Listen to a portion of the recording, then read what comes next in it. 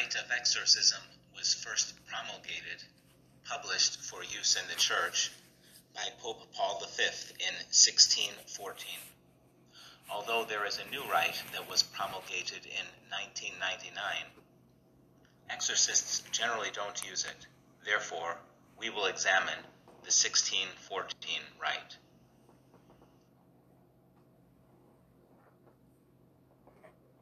The rite of exorcism has three parts. First, the instructions. Second, the exorcism of one possessed by a demon. And third, the exorcism of Satan and the fallen angels. The instructions are just that, instructions for the exorcist on how to conduct the ritual. The second part is what we usually think of when we hear the word exorcism. It is used to drive the demons out of a possessed person. The purpose of the third part is to drive the demons from a particular place. This video is on the first part, the instructions.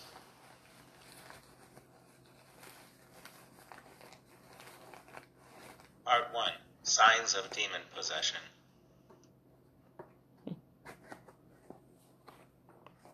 The rite states that the exorcist should not believe too readily that an individual is possessed, but should distinguish demon possession from mental disorders by three signs. The first sign is the ability to speak with some facility in a strange language, or to understand it when spoken by another. The language may be ancient or modern, but it must be real. Unintelligible babbling does not qualify. They must have facility, meaning more than a few phrases. The exorcist may need to investigate to ensure that the person truly does not know the language they are speaking. For example, if they speak in Latin, he should find out if they actually learned some Latin earlier in life.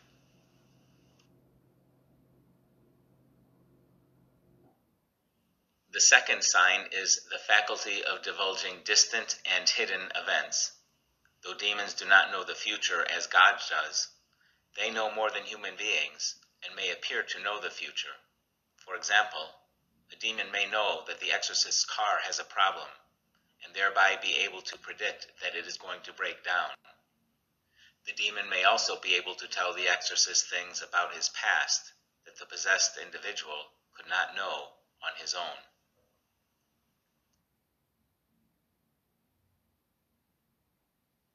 The third sign is the display of powers beyond the subject's age and natural condition.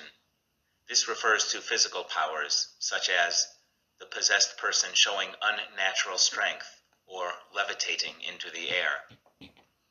The exorcist should not be too quick to presume that abnormal strength indicates demon possession, since people who are not in their right minds or are intoxicated on drugs or alcohol may demonstrate unusual strength when they do not care about hurting themselves or others.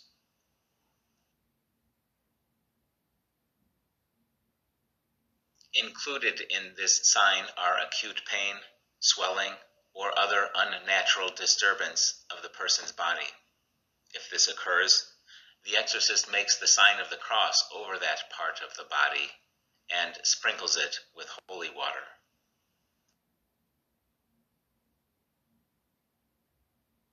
Objects moving of their own accord and inexplicable noises or visual effects in the vicinity of the person may also be considered a display of unnatural powers that indicate demon possession.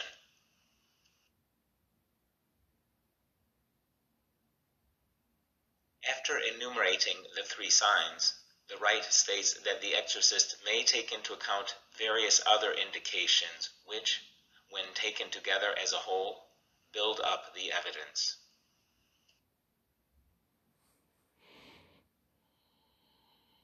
An additional indication of demon possession that is mentioned in the rite is a negative reaction to the sacred.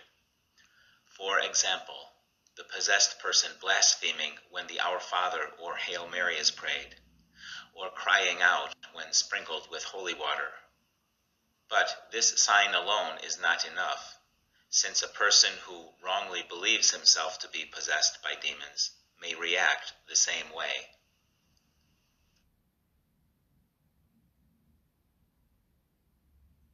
Since other indications are not specified, exorcists have some latitude in deciding what constitutes a sign of possession.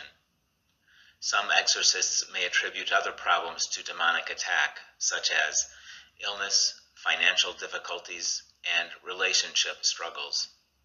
But other exorcists do not take these into account, since they may be unrelated to an extraordinary demonic attack. In practice, bishops want the exorcist to consult with physicians and psychologists to help make the determination. A line in the instructions implies this. It states that the exorcist should guard against giving or recommending any medicine to the patient, but should leave this care to physicians.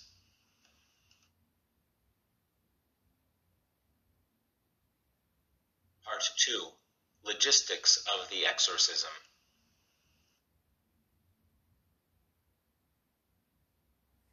The only person who is to perform the rite of exorcism is a priest, appointed by the bishop of the location where it takes place. The priest should be distinguished for his piety, prudence, humility, and moral qualities. He should be of mature years, though no age is specified. He should also have studied a great deal the subjects of demonology, possession, and exorcism.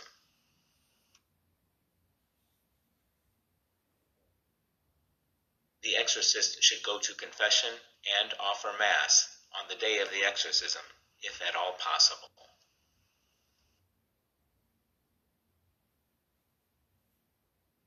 The exorcist is reminded of the words of Christ, that is, that some demons can only be driven out by prayer and fasting. Therefore, he should take time to pray, and he should fast in preparation for the exorcism, and he should ask others, such as a convent of nuns, to pray and fast for the demons to be driven out.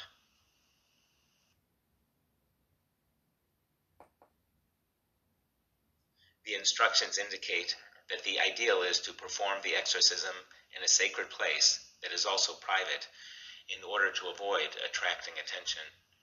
This might be a church that will not have people visiting, or the chapel of a monastery, convent, or rectory. If that is not possible or practical, the exorcism may take place in the home of the possessed person or their relative or friend, so long as it is private.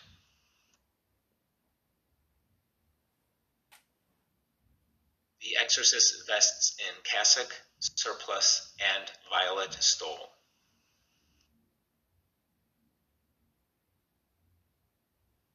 The rite says nothing about recordings, but exorcists, as a rule, do not make video recordings because of the danger of them being publicized.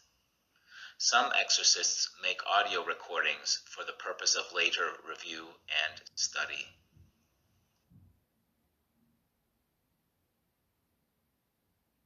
The rite of exorcism tells the exorcist that he may persist for several hours or more at a time if he believes he is making progress. Some exorcists end each session after an hour or two.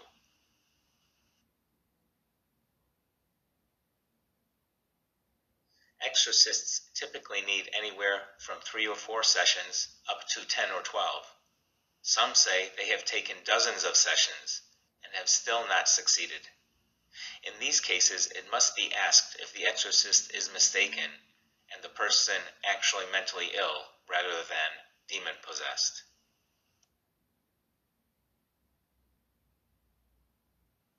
The rite indicates that there should be some assistants, but only a few, to intercede, that is, to pray during the exorcism.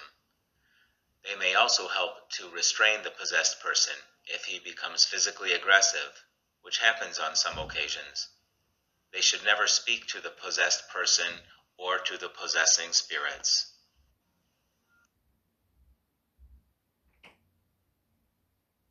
While performing the exorcism over a woman, the exorcist should have women assisting him, preferably her relatives.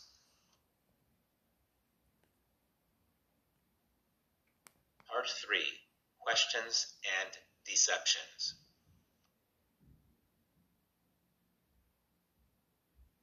The rite cautions the exorcist not to fall into needless discussion with demons, nor to let his curiosity lead him to ask irrelevant questions. The possessing demons may offer to give him hidden information or tell him about future events, but he is to ignore this and to command them to speak only in response to his questions.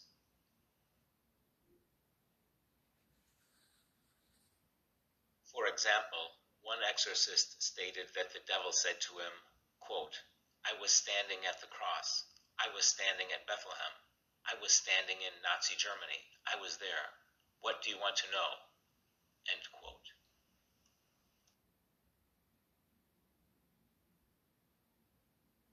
The instructions tell the exorcist not to be fooled if the devil claims to be a good angel, a saint, or some other deceased person.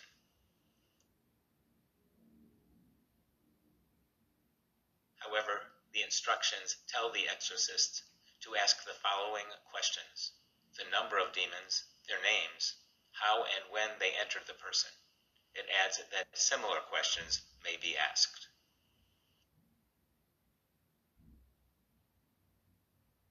The rite also tells the exorcist to command the demons to tell when they will leave and what will be the sign that they have departed. The demons will, of course, lie about all these matters, so the exorcist must persist until he is certain that the demons have been driven out. This is typically shown by a dramatic end to the signs of possession, followed by prolonged peacefulness of the possessed person.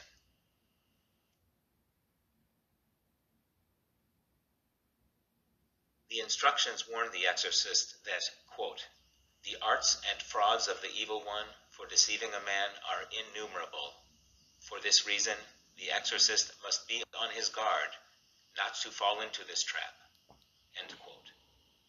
Such deceptions include convincing the person he is actually not possessed, giving deceptive answers to questions, pretending to have been expelled by leaving the person in peace for a period of time.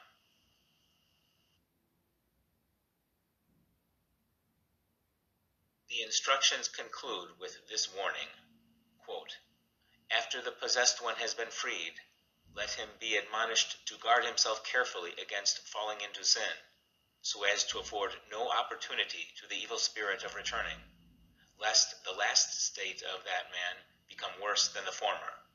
End quote. Serious sins weaken our relationship with God, and those who are knowingly determined to indulge in such sins are building a relationship with evil. This is especially dangerous for those who have been victims of possession. Jesus warned that if they open themselves to demons a second time, the results are even worse than the first.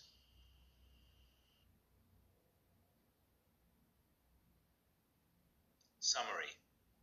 Exorcism is done by a priest appointed by the bishop.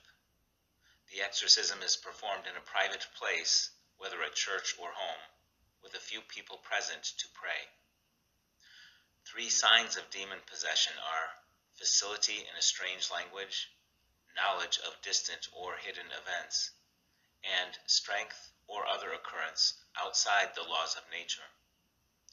Reactions such as screaming when sprinkled with holy water may occur, but in itself do not prove possession. The exorcist is not to converse with demons, but to ask relevant questions, such as their number and names. A prolonged period of peace indicates the exorcism is done.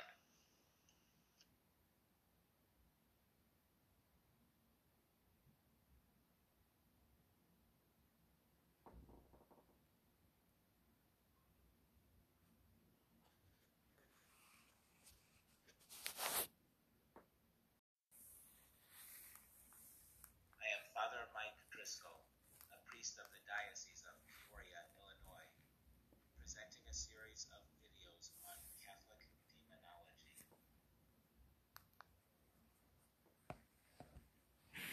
Video 9, The Rite of Exorcism.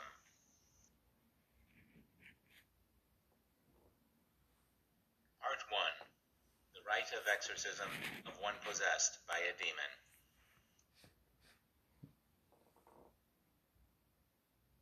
The exorcist begins by making the sign of the cross over the possessed person, the others present, and himself. He then sprinkles holy water on all present.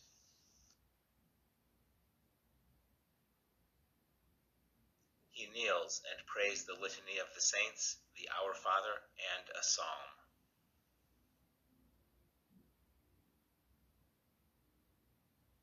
The exorcist says a prayer asking God to forgive the sins of the possessed person and to drive the devil from him.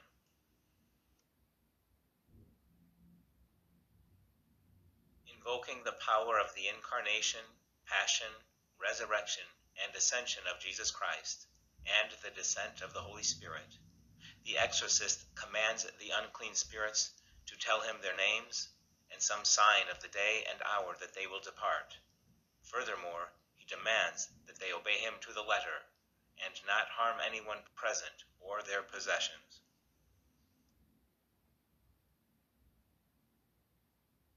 The exorcist reads at the beginning of the Gospel of St. John and several additional Gospel readings in which Jesus talks about casting out devils.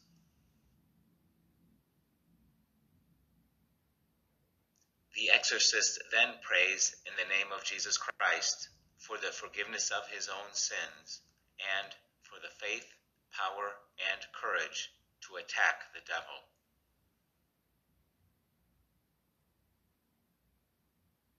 He makes the sign of the cross on himself and on the possessed person.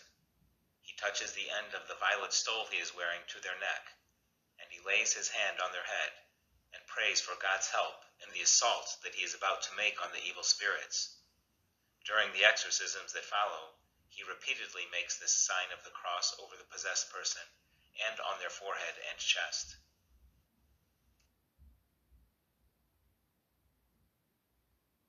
The exorcist says the first of 3 exorcisms, which are the commands to the demons to leave the possessed person. In this first exorcism, he calls the devil the carrier of death, robber of life, shirker of justice, root of all evil, fomenter of vice, seducer of men, terror of nations, instigator of envy, font of avarice, source of discord, exciter of sorrows. He concludes with a prayer asking God to protect the possessed person and to drive the devil from them.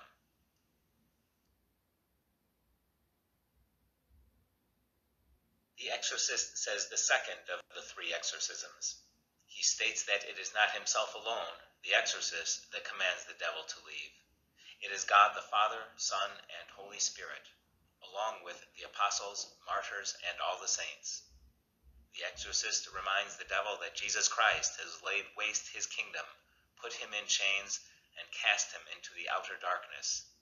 He concludes with a prayer acknowledging God as God of heaven and earth and all the angels and saints, and asking him to deliver the possessed person from the unclean spirits.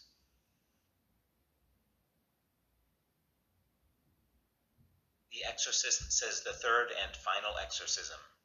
It refers to several Bible passages: the destruction of Pharaoh's army in the Red Sea, David playing his harp to drive the devil from King Saul, the condemnation of the apostle Judas. It reminds the unclean spirits of what they said while possessing the man at Gerasene. What are we to you, O Jesus, the Son of God? Have you come here to torment us before the time?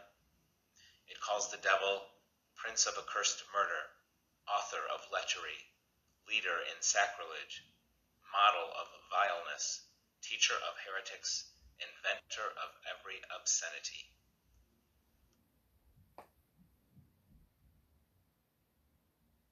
The rubrics, or instructions in red letters that appear throughout the ritual, tell the exorcist, quote, all that precedes can be repeated as needs be until the possessed person is fully liberated, end quote.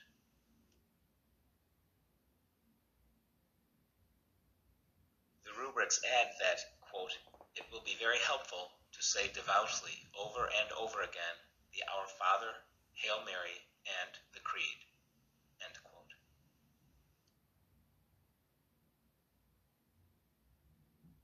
The The exorcist prays the Magnificat and the Benedictus, which are the prayers of the Virgin Mary and of Zechariah, from chapter 1 of Luke's Gospel. He concludes them with the prayer, Glory be.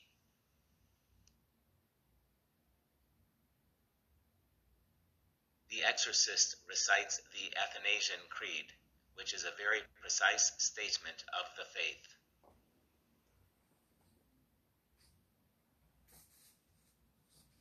He then prays Psalms 91, 68, 70, 118, 35, 22, 3, 11, and 13. All of these psalms ask God to defeat the enemy.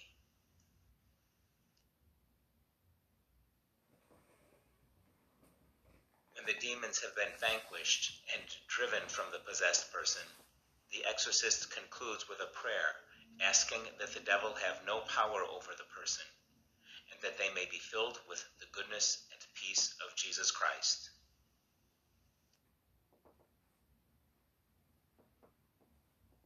Part 2. Exorcism against Satan and the fallen angels.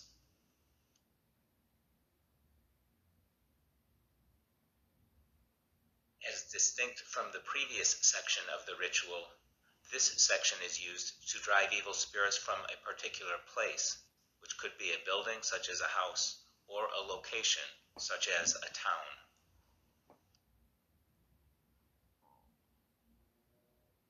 The exorcist begins by asking Saint Michael the Archangel to pray to God for help against the devil and, quote, to cast him bound into the abyss so that he may no longer seduce mankind, end quote.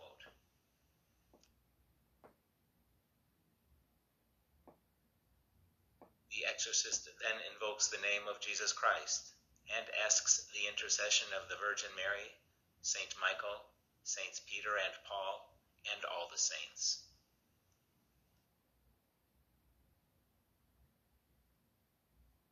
He prays 2 verses from Psalm 68, asking God to defeat the enemy. Quote, May God arise, may his enemies be scattered, may those who hate him flee before him. As the smoke is dispersed, disperse them. As wax is melted by fire, so may the wicked perish before God. End quote.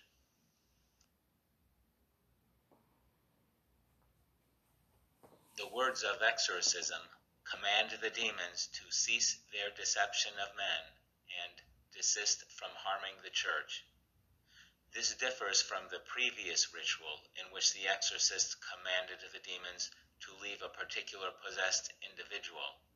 In this concluding prayer, the exorcist asks God to deliver us by thy might from every power of the accursed spirits, from their bondage and from their deception.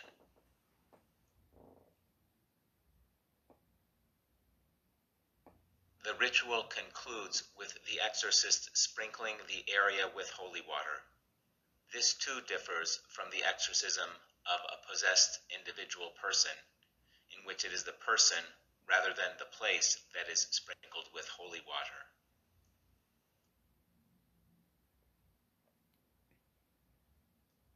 We conclude this series of videos on Catholic demonology with the following instruction from the rite of exorcism, which says that the possessed person should turn to God, whom he should entreat with firm faith and in all humility, and if he is all the more grievously tormented, he ought to bear this patiently, never doubting the divine assistance.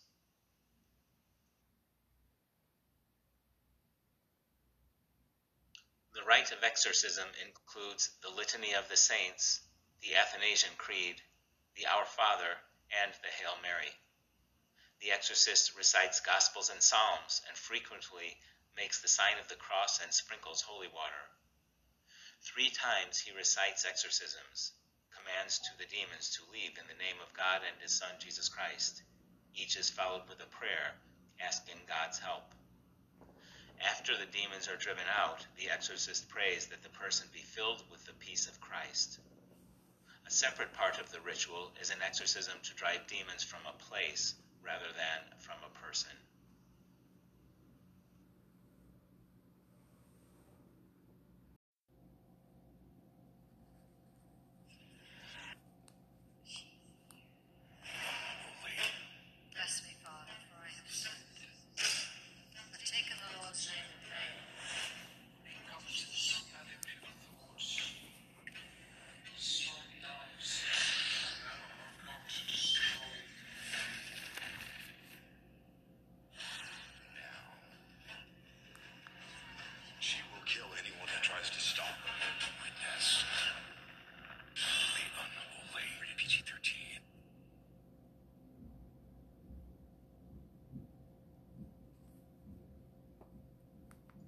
Father Mike Driscoll, a priest of the Diocese of Peoria, Illinois, presenting a series of videos on Catholic demonology.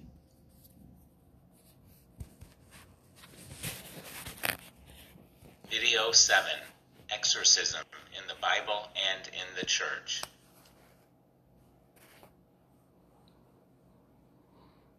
Part 1, Jesus as Exorcist.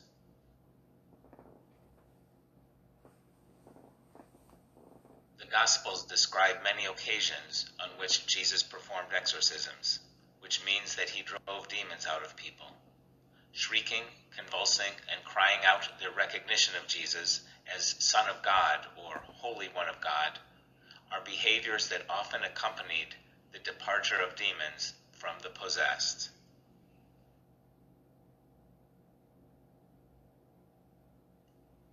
The case of the possessed man in Gerasene is the only one of its kind in the Gospels. He lived naked in a graveyard, repeatedly broke chains and smashed shackles used to secure him, cried out and gashed himself with stones. This is also the only time the Gospels state that Jesus asked the demon its name. It replied, "My name is Legion, for we are many." The demons begged Jesus not to drive them from the area and asked to enter a herd of pigs. When Jesus ordered them out of the man, they entered the pigs and caused them to run off a cliff into the sea and drown. The man himself was then seen sitting at Jesus' feet, clothed and with a sane mind.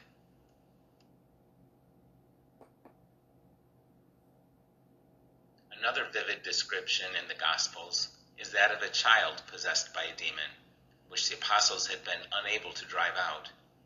The demon caused the child to have fits consisting of convulsions, rolling around, sometimes into fire or water, foaming at the mouth, gnashing his teeth, and becoming unconscious. Jesus addressed the demon as a deaf and mute spirit. At Jesus' command it departed, crying out and convulsing greatly as it did so. The child briefly appeared to be dead until Jesus lifted him up by the hand.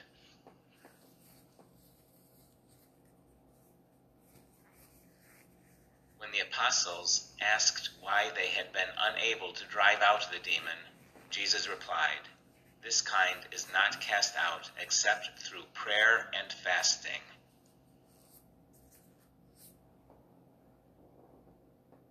On all of the occasions in which Jesus performed exorcisms, it is either implied or stated explicitly that the symptoms were completely relieved. But Jesus warned that it is possible for an expelled demon to possess its victim again and to return with other demons, leaving the person in an even worse condition.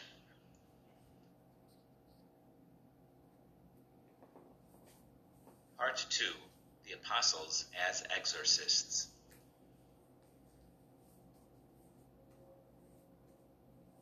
Jesus said that his followers would drive out demons in his name. The New Testament states that his apostles did so on many occasions. He sent the 12 apostles to visit towns and villages in Israel in order to cure the sick and expel demons, which they were able to do successfully. He later sent 72 followers on a similar mission, and upon their return, they reported that his name gave them power over demons. The Acts of the Apostles records that the Apostle Philip preached to the people of a Samaritan city. Many of them had unclean spirits, and crying out with a loud voice, these departed from them.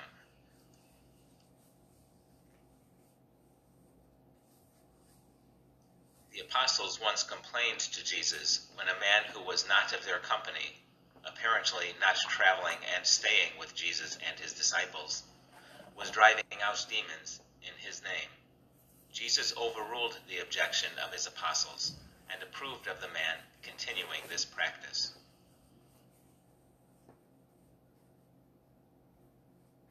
However, when certain Jewish exorcists attempted to drive out demons using the name of Jesus, one demon said it did not recognize them, and the possessed man violently attacked them.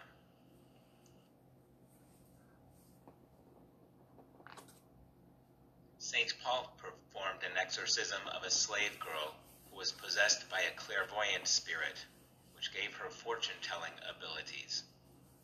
The Christians in Ephesus touched clothes to St. Paul's skin and used them to drive out demons from the sick.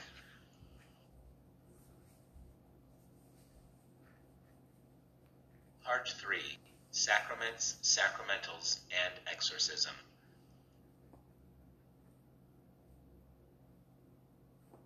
Through the Church, Jesus gives us the 7 sacraments, which may be defined as outward signs instituted by Christ to give grace.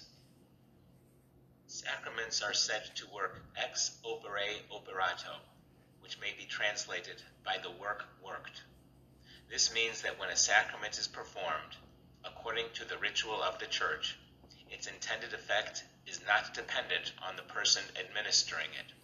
For example, when people go to confession, if they confess their sins honestly and sincerely ask forgiveness, their sins are forgiven when the priest says the proper words from the rite of penance.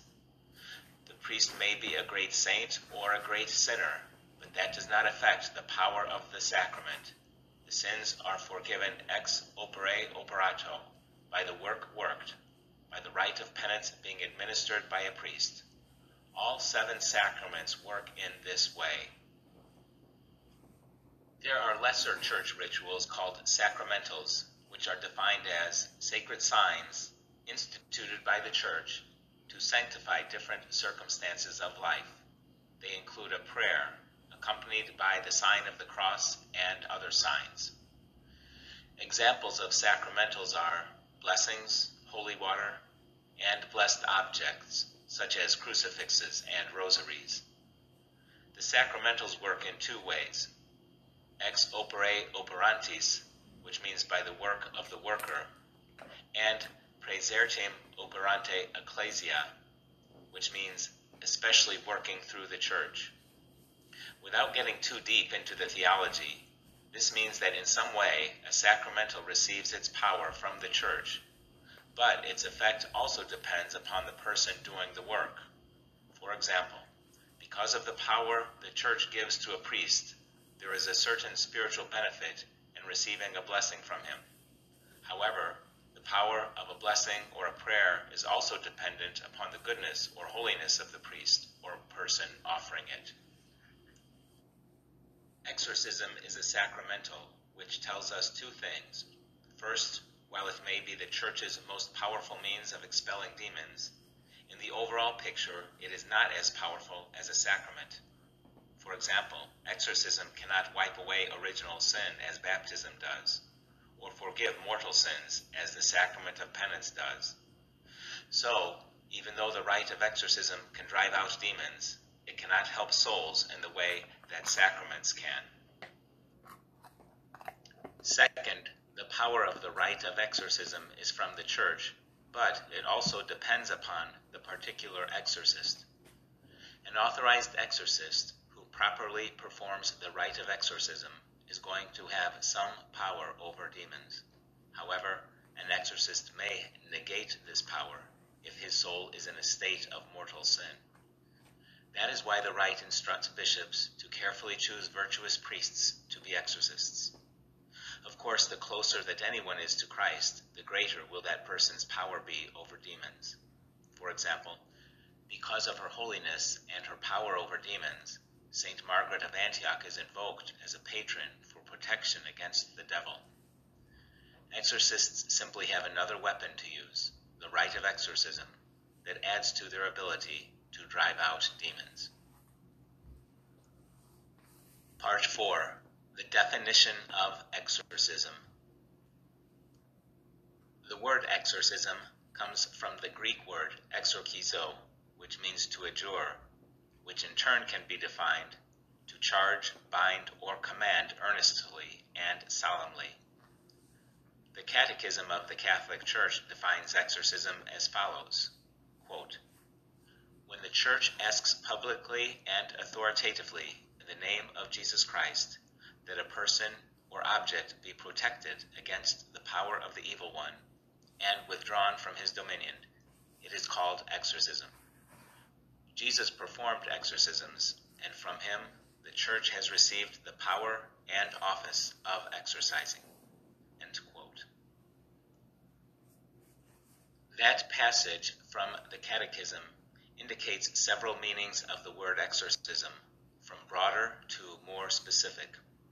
In its widest Catholic meaning, exorcism is asking God either to protect a person or object from the devil, or to drive the devil from them. An example of this is in the current or ordinary form of the rite of baptism, in which the prayer of exorcism praises God for sending his Son to cast out the power of Satan, spirit of evil, and to rescue man from the kingdom of darkness. The traditional rituals of the Church were more direct. For example, in the traditional blessings for holy water and salt, the priest is actually addressing these elements as he demands that the demons leave them.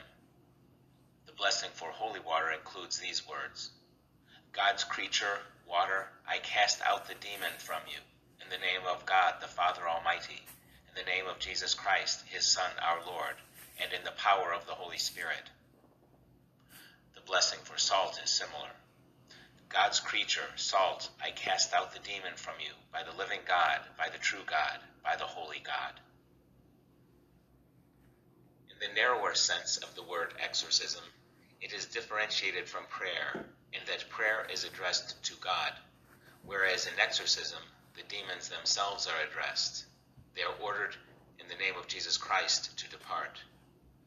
3 such commands are found in the traditional or extraordinary form of the rite of baptism. They are called minor exorcisms. They are spoken in Latin. Translated into English, they are as follows in part: "Go out from him, thou unclean spirit, and make way for the Holy Spirit, the Consoler. I cast thee out, unclean spirit, in the name of the Father, and of the Son, and of the Holy Spirit. Depart and vanish from this servant of God. I expel thee, every unclean spirit, in the name of God the Father Almighty, in the name of Jesus Christ, his Son, our Lord and Judge, and by the power of the Holy Spirit, and depart from this handwork of God."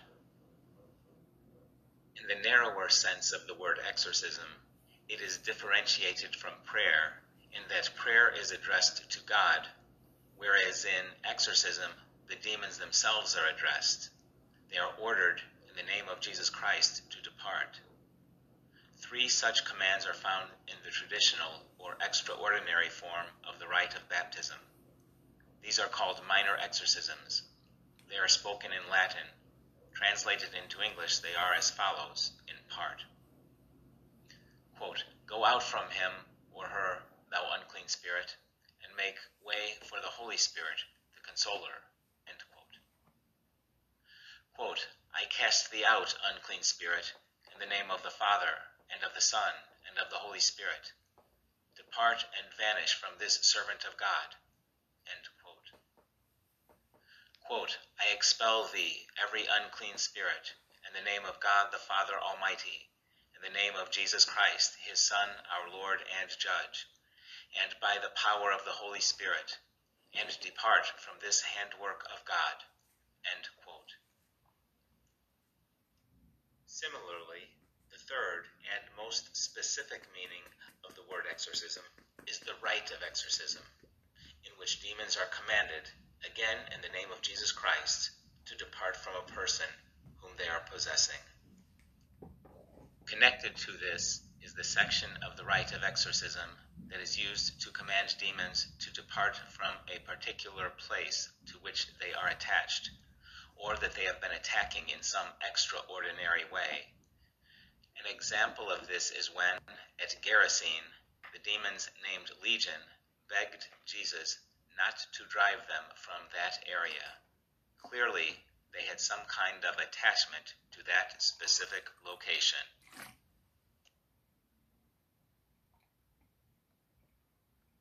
Summary: Jesus and his apostles performed many exorcisms, driving demons out of possessed people.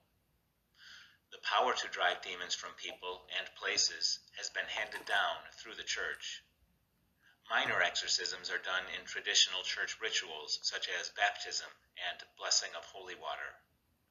The actual rite of exorcism has two parts, one for individuals possessed by demons, the second for places being attacked by demons.